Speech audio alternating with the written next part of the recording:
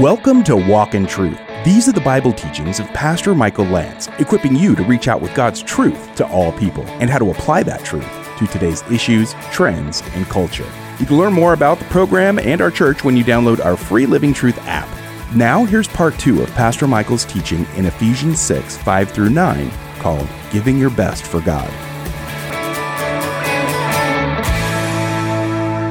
When does slavery happen? When people begin to look down on other people. The gospel and the implications of the gospel and the founding of this country says that all men are created what? Equal.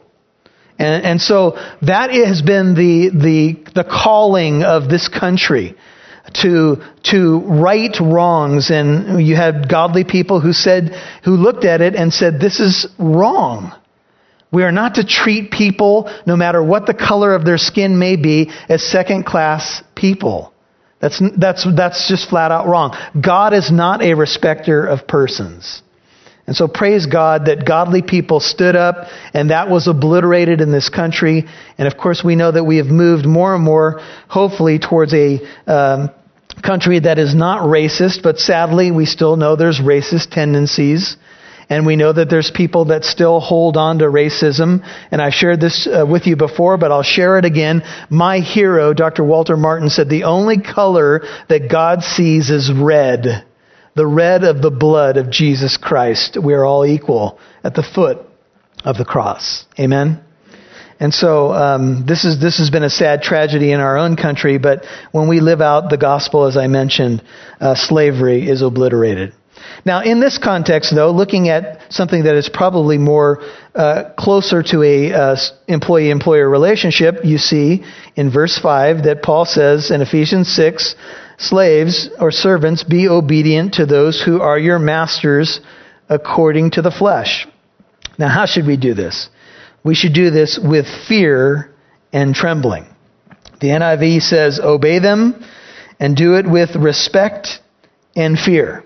Now, I don't think that the Bible is telling us that when you have someone who's over you in an employee or employer relationship that you should come up trembling every morning. What would you have me to do, sire? I don't think that's what it's saying.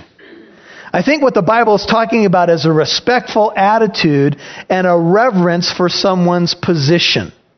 Now, you may not agree, you may not like the managerial tactics of your boss or someone who's running the company, but you are to respect their position, even if you have difficulty with the way they run things. And what you are to do, according to the Scripture, is you're to line up under them. This is the idea of being obedient. The word slave is doulos, and it has the idea of a voluntary slave choosing to be obedient. And the word obedient there is a Greek word which means to heed or conform under the command or the authority. So you line up under the commander. And that is what you owe him, and you are to do this, notice, with respect and fear. You are to give respect to those who are over you. Now, some of you, and I wrote this in my notes, a Christian worker may say critically, but how can I respect that person? And I think that the thrust of this writing is probably aimed at a lot of people who were Christian servants and had unbelieving masters. And so you could imagine that relationship. Or if you take it into the modern setting, you're a Christian in a company and you have an unbelieving boss and his ethics are not what you would like to live by. So what are you to do? Well, you're never to compromise biblical values, but you're to be respectful and reverent to your boss. That's what the Bible says. You're to show up when you're supposed to show up. You're to work hard. You're not to have a cynical attitude or, have some sort of sardonic humor about your boss and that kind of thing. You're to be a witness in your workplace. And so even if you struggle with, can I respect that person? This is the living out of putting on the new self. And this is also applied to Christian bosses. Turn over to 1 Timothy. Go a little bit to your right. Go to chapter 6. 1 Timothy chapter 6, look at verse 1 with me. Paul writes, let all who are under the yoke as slaves, 1 Timothy 6, verse 1, regard their own masters as worthy of all honor. If you have the NIV, it says, full respect. Look at what is at stake, brothers and sisters. So that the name of God and our doctrine may not be what? spoken against. How many people do you think on the planet, now we all know people hang their hat on the hypocrite card. Christians are a bunch of hypocrites. You know that I would say that this probably happens more. People probably have more ammunition from work relationships, finding out somebody's a Christian than maybe any other sphere of life. Because they look at their work. They look at their attitude and they say, that's what a Christian is? That's what you guys do? So Paul says, if you're under the yoke as a slave, 1 Timothy 6:1, you need to make a decision to regard your boss as worthy of what? All honor or full respect. Not partial. Don't you love how the Bible does this? We're always looking for wiggle room. Like, can I just? Nope. All honor, full respect. Why? So that the name of God and our doctrine may not be spoken against. Paul gives the image that we adorn the doctrine of God. We wear the Bible. We put it on like clothing. We put on the new man, Ephesians 4:24. And when we don't act in accordance with the new self or the new man, guess what? People say, okay, so that's Christianity. And what do? Look at the end of verse 1. They speak against the faith. And they say, you Christians. And you can fill in the blank. Look at verse 2. And let those who have believers as their masters. Now, someone might say, but that's not my situation. My master is a brother in Christ. My boss is a sister in Christ. So guess what? I should be able to get away with more. Because I got my Bible. They have to give me grace. Isn't it grand? So if I show up late, they could never fire me, right? So you could see, we're always looking for this kind of space, right? Let those who have believers as their masters, says Paul, not be disrespectful to them because they are brethren, but let them serve them what? All the more because those who partake of the benefit are believers and beloved.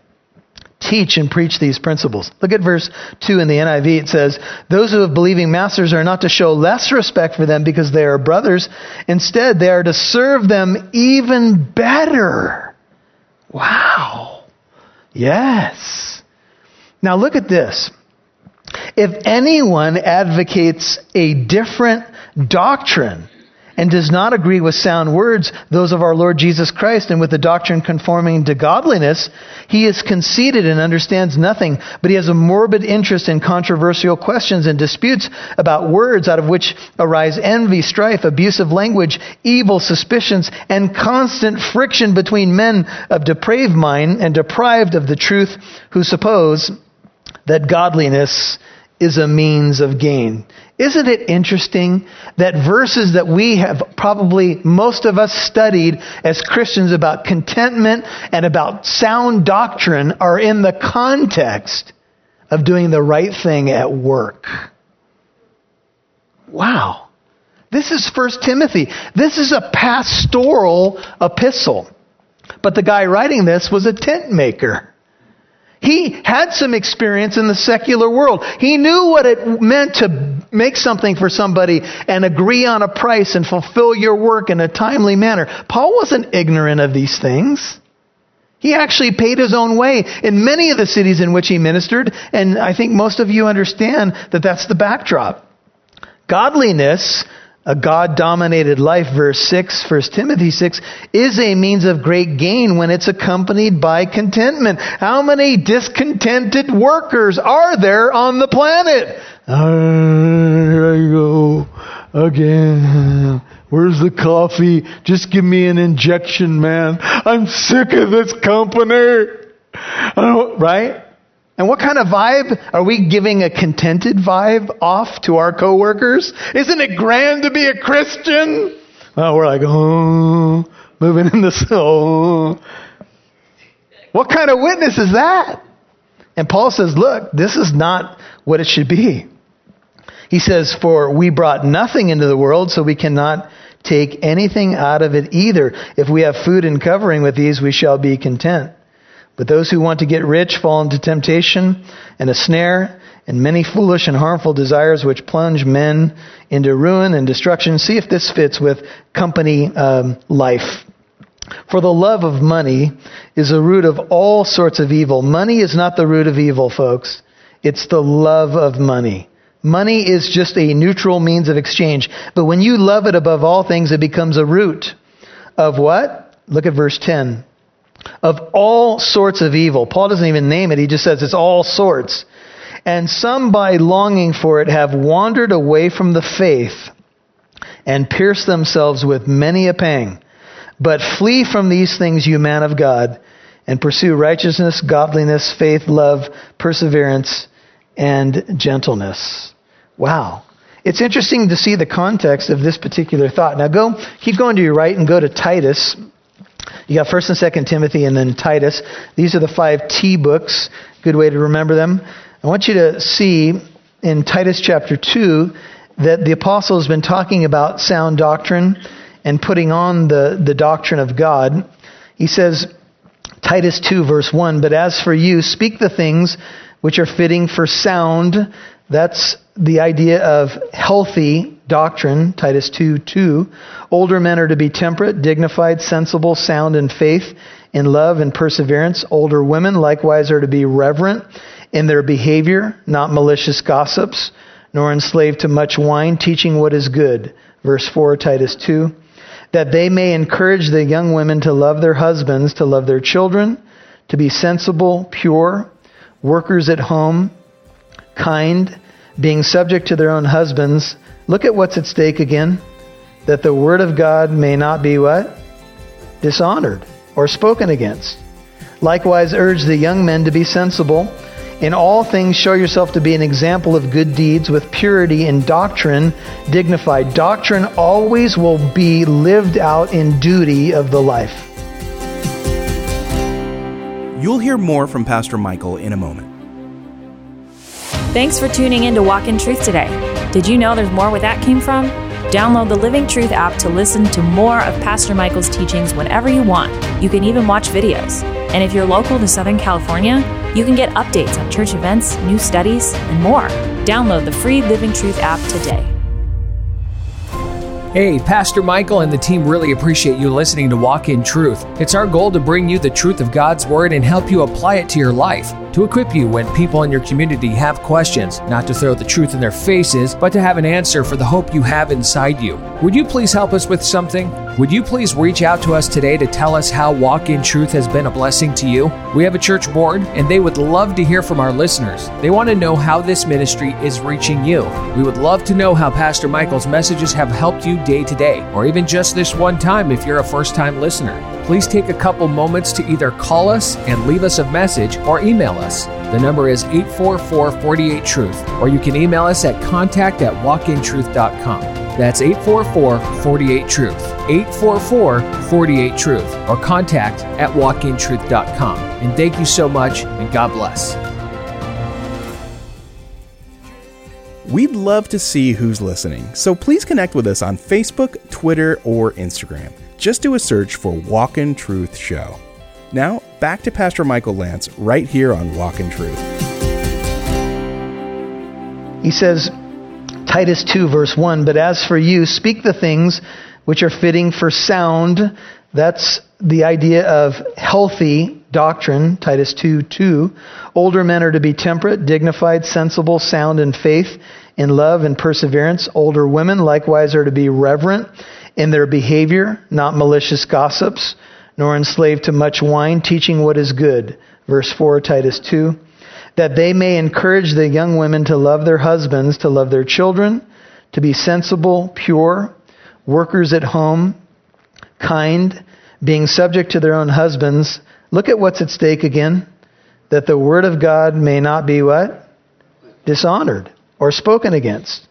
Likewise, urge the young men to be sensible. In all things, show yourself to be an example of good deeds with purity in doctrine, dignified. Doctrine always will be lived out in duty of the life. Sound in speech, verse 8, which is beyond reproach, in order that the opponent may be put to shame, having nothing bad to say about us. Urge bondslaves to be subject to their own masters, verse 9, in everything to be well-pleasing, not argumentative, not pilfering or stealing, but showing all good faith that they may adorn, here's the idea of putting on clothing, the doctrine of our God, our Savior, in every respect. So once again, we see that the Bible is bringing home the doctrine of God and saying, look, it applies to every area of our lives. So let's go back and let's look at Ephesians 6:5 and pull out some more principles, because I know you want much more, don't you? And all God's people said, no.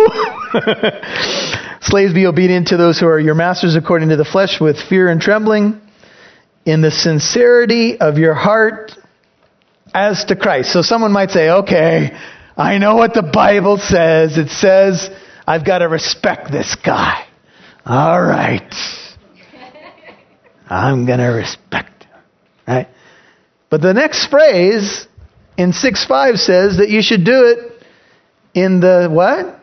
Sincerity of your heart. Now, everybody knows what sincerity means. There is a Latin phrase, sincera, and they used to sell these pots in the marketplace. And sincera came to be known as without wax. And what they would do is they would take pottery, and if it had a crack in it, they would fill it in and then cover the crack.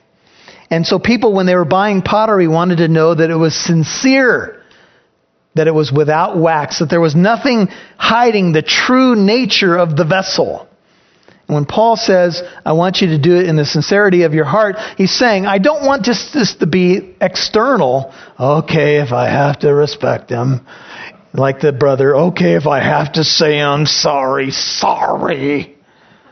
Yeah, that means a lot. That was, what do we usually say? That was sincere.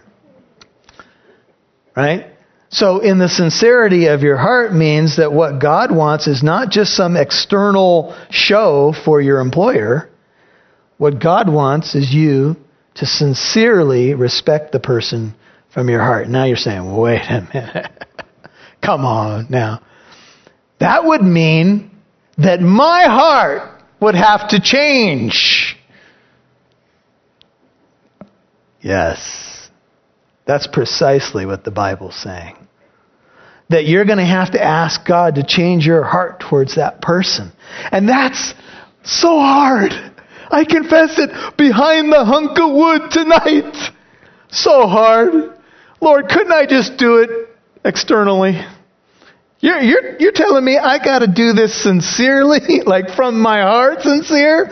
Yes. You see, that's why you have to be filled with the Holy Spirit. Because if you're not filled with the Spirit, your eyes and your heart's not going to change towards that person. You're going to have God's eyes for that person. Now, what would that mean? Well, sometimes instead of us being upset, maybe we should be sorry. Sometimes, when God's changed my heart towards a person, I start to feel sorry for them instead of being angry at them. And I've noticed something else. Maybe you've noticed this too. It's hard to stay angry with someone that you're praying for. So God might want you to start to turn that angst that you have towards this person into prayer to God. And saying, you know what? I was once blind.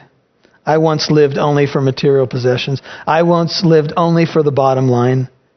I didn't mind stepping on people to get to the top, or whatever your situation was. We all know how we were before we came to know Christ and how we can still tend to be.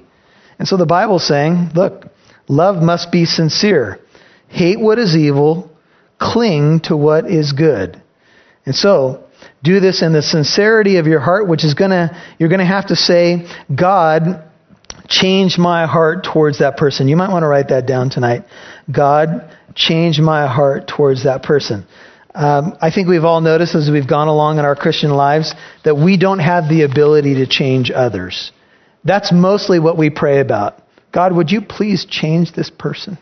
Because if you would just change this person, then my attitude would be different. See, that's how we pray.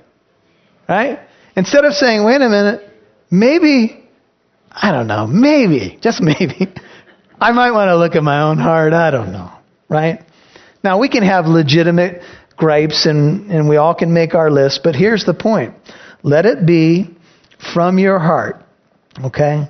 In the sincerity of your heart. And here's the key. And I'm pounding my fist when I'm typing these notes at my desk. But how do you do that? How? It's still that same person. You do it. Look at the end of verse 5. As to Christ. You see You give the respect and honor and hard work that you would give if Christ were your boss. Now that changes things. And I read a quote, someone was talking about, could you, you're a mom at home. Could you make the soup like you were making it for Jesus Christ? Now, Martha was literally making a meal for Jesus. Remember that in the book of Luke? And she said, hey, Lord, tell my sister to help me. She's making a meal for the Lord. I mean, literally. But the Lord's saying in the Bible, we need to live our lives as if we were doing it to the Lord. Could you cut the grass as if you were doing it for Christ? Could you? Do you? Amen? Could you do whatever it is that you do? The Bible says whether you eat or drink or whatever you do, do it to the glory of God. I could quote that verse all day long. The fact is, though, I don't do it. I'd like to stand up here and tell you that I have a great attitude whenever I approach anything on the planet. But the fact is, I don't live this way all the time. That's why these verses are so inconvenient.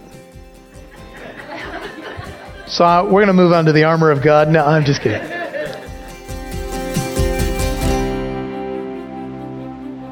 You've been listening to Giving Your Best for God, Part 2 on Walk in Truth.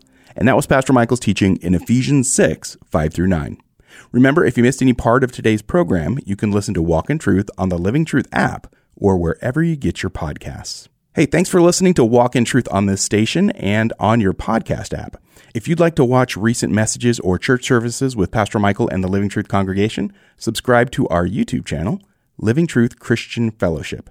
You can find the channel and learn more about Walk in Truth on our website, walkintruth.com. Now, here's Pastor Michael.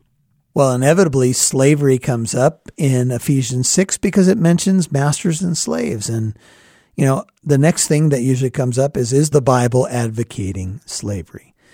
Well, what the Bible is doing is acknowledging the way society was built. And I probably mentioned this in the message, but I think up to half of the Roman population was in some form of servitude at the time. And I don't want to just, say that abuses weren't happening to people, because certainly they were. But many people were in a master-servant situation because that's the way the culture was built. And so you served somebody. There were many cases when a servant appreciated their master and loved them. But there were also abusive situations, and the Bible acknowledges that as well and corrects that and says that's wrong. It says to masters, you have a master in heaven, and you better treat your servant the way that they deserve to be treated. And the modern equivalent to this, although we would say it's different, would be a employee-employer relationship. And the way we treat one another at work matters because it reflects giving our best for God. How we treat other people. It amazes me how many people in business don't get this, but some of the most successful businesses I see out there, they've got this down. They know the way you treat people is probably the biggest single thing. Yeah, you got to have a good product, but the way you treat people, the way you make them feel like family, it makes all the difference in the world. Think about the places you go that you really appreciate. They train their people well. They know this key, and that is to give your best and make people feel special. And would to God that we would do no less. We should be doing this automatically as believers. So the Bible's not advocating for slavery. It's just acknowledging what was happening in the day and really challenging people to treat one another with love and respect. Of course, that's been, I want to be careful here. Slavery's not been done away with. There's a lot of slavery going on in the world, but the slavery that was experienced here in America with African American slaves, that has been abolished. Praise God for that. And I know there's a lot of things going on with our culture in terms of, tensions in that area. But I would say, brethren, that as much as we have some things that we got to work on, we still have come a long way as well. And there's much to celebrate, and there's still more to work on because human nature is what it is. But I pray that we be loving each other as Christ has called us to love each other. Well, we're going to be dealing next time with the idea of spiritual warfare. And we're going to be talking about the armor of God. What is it? How do you put it on? I've heard about it, but how do I make it reality? How do I fight this spiritual battle? It even has to do with cultural things and divisions in the church. And well, we're going to be talking about the armor of God on the next several broadcasts starting tomorrow. Hey, keep that in prayer. Tell a friend. And we'll be here tomorrow for Suit Up for Spiritual Warfare Part 1 right here, Lord willing. We'll see you then. And join us tomorrow for Part 3 of Pastor Michael Lance's teaching in Ephesians 6, 5-9, called Giving Your Best for God. I'm Mike Massaro. Thanks for listening to Walk in Truth. Our goal is to equip you to reach out with God's truth to all people.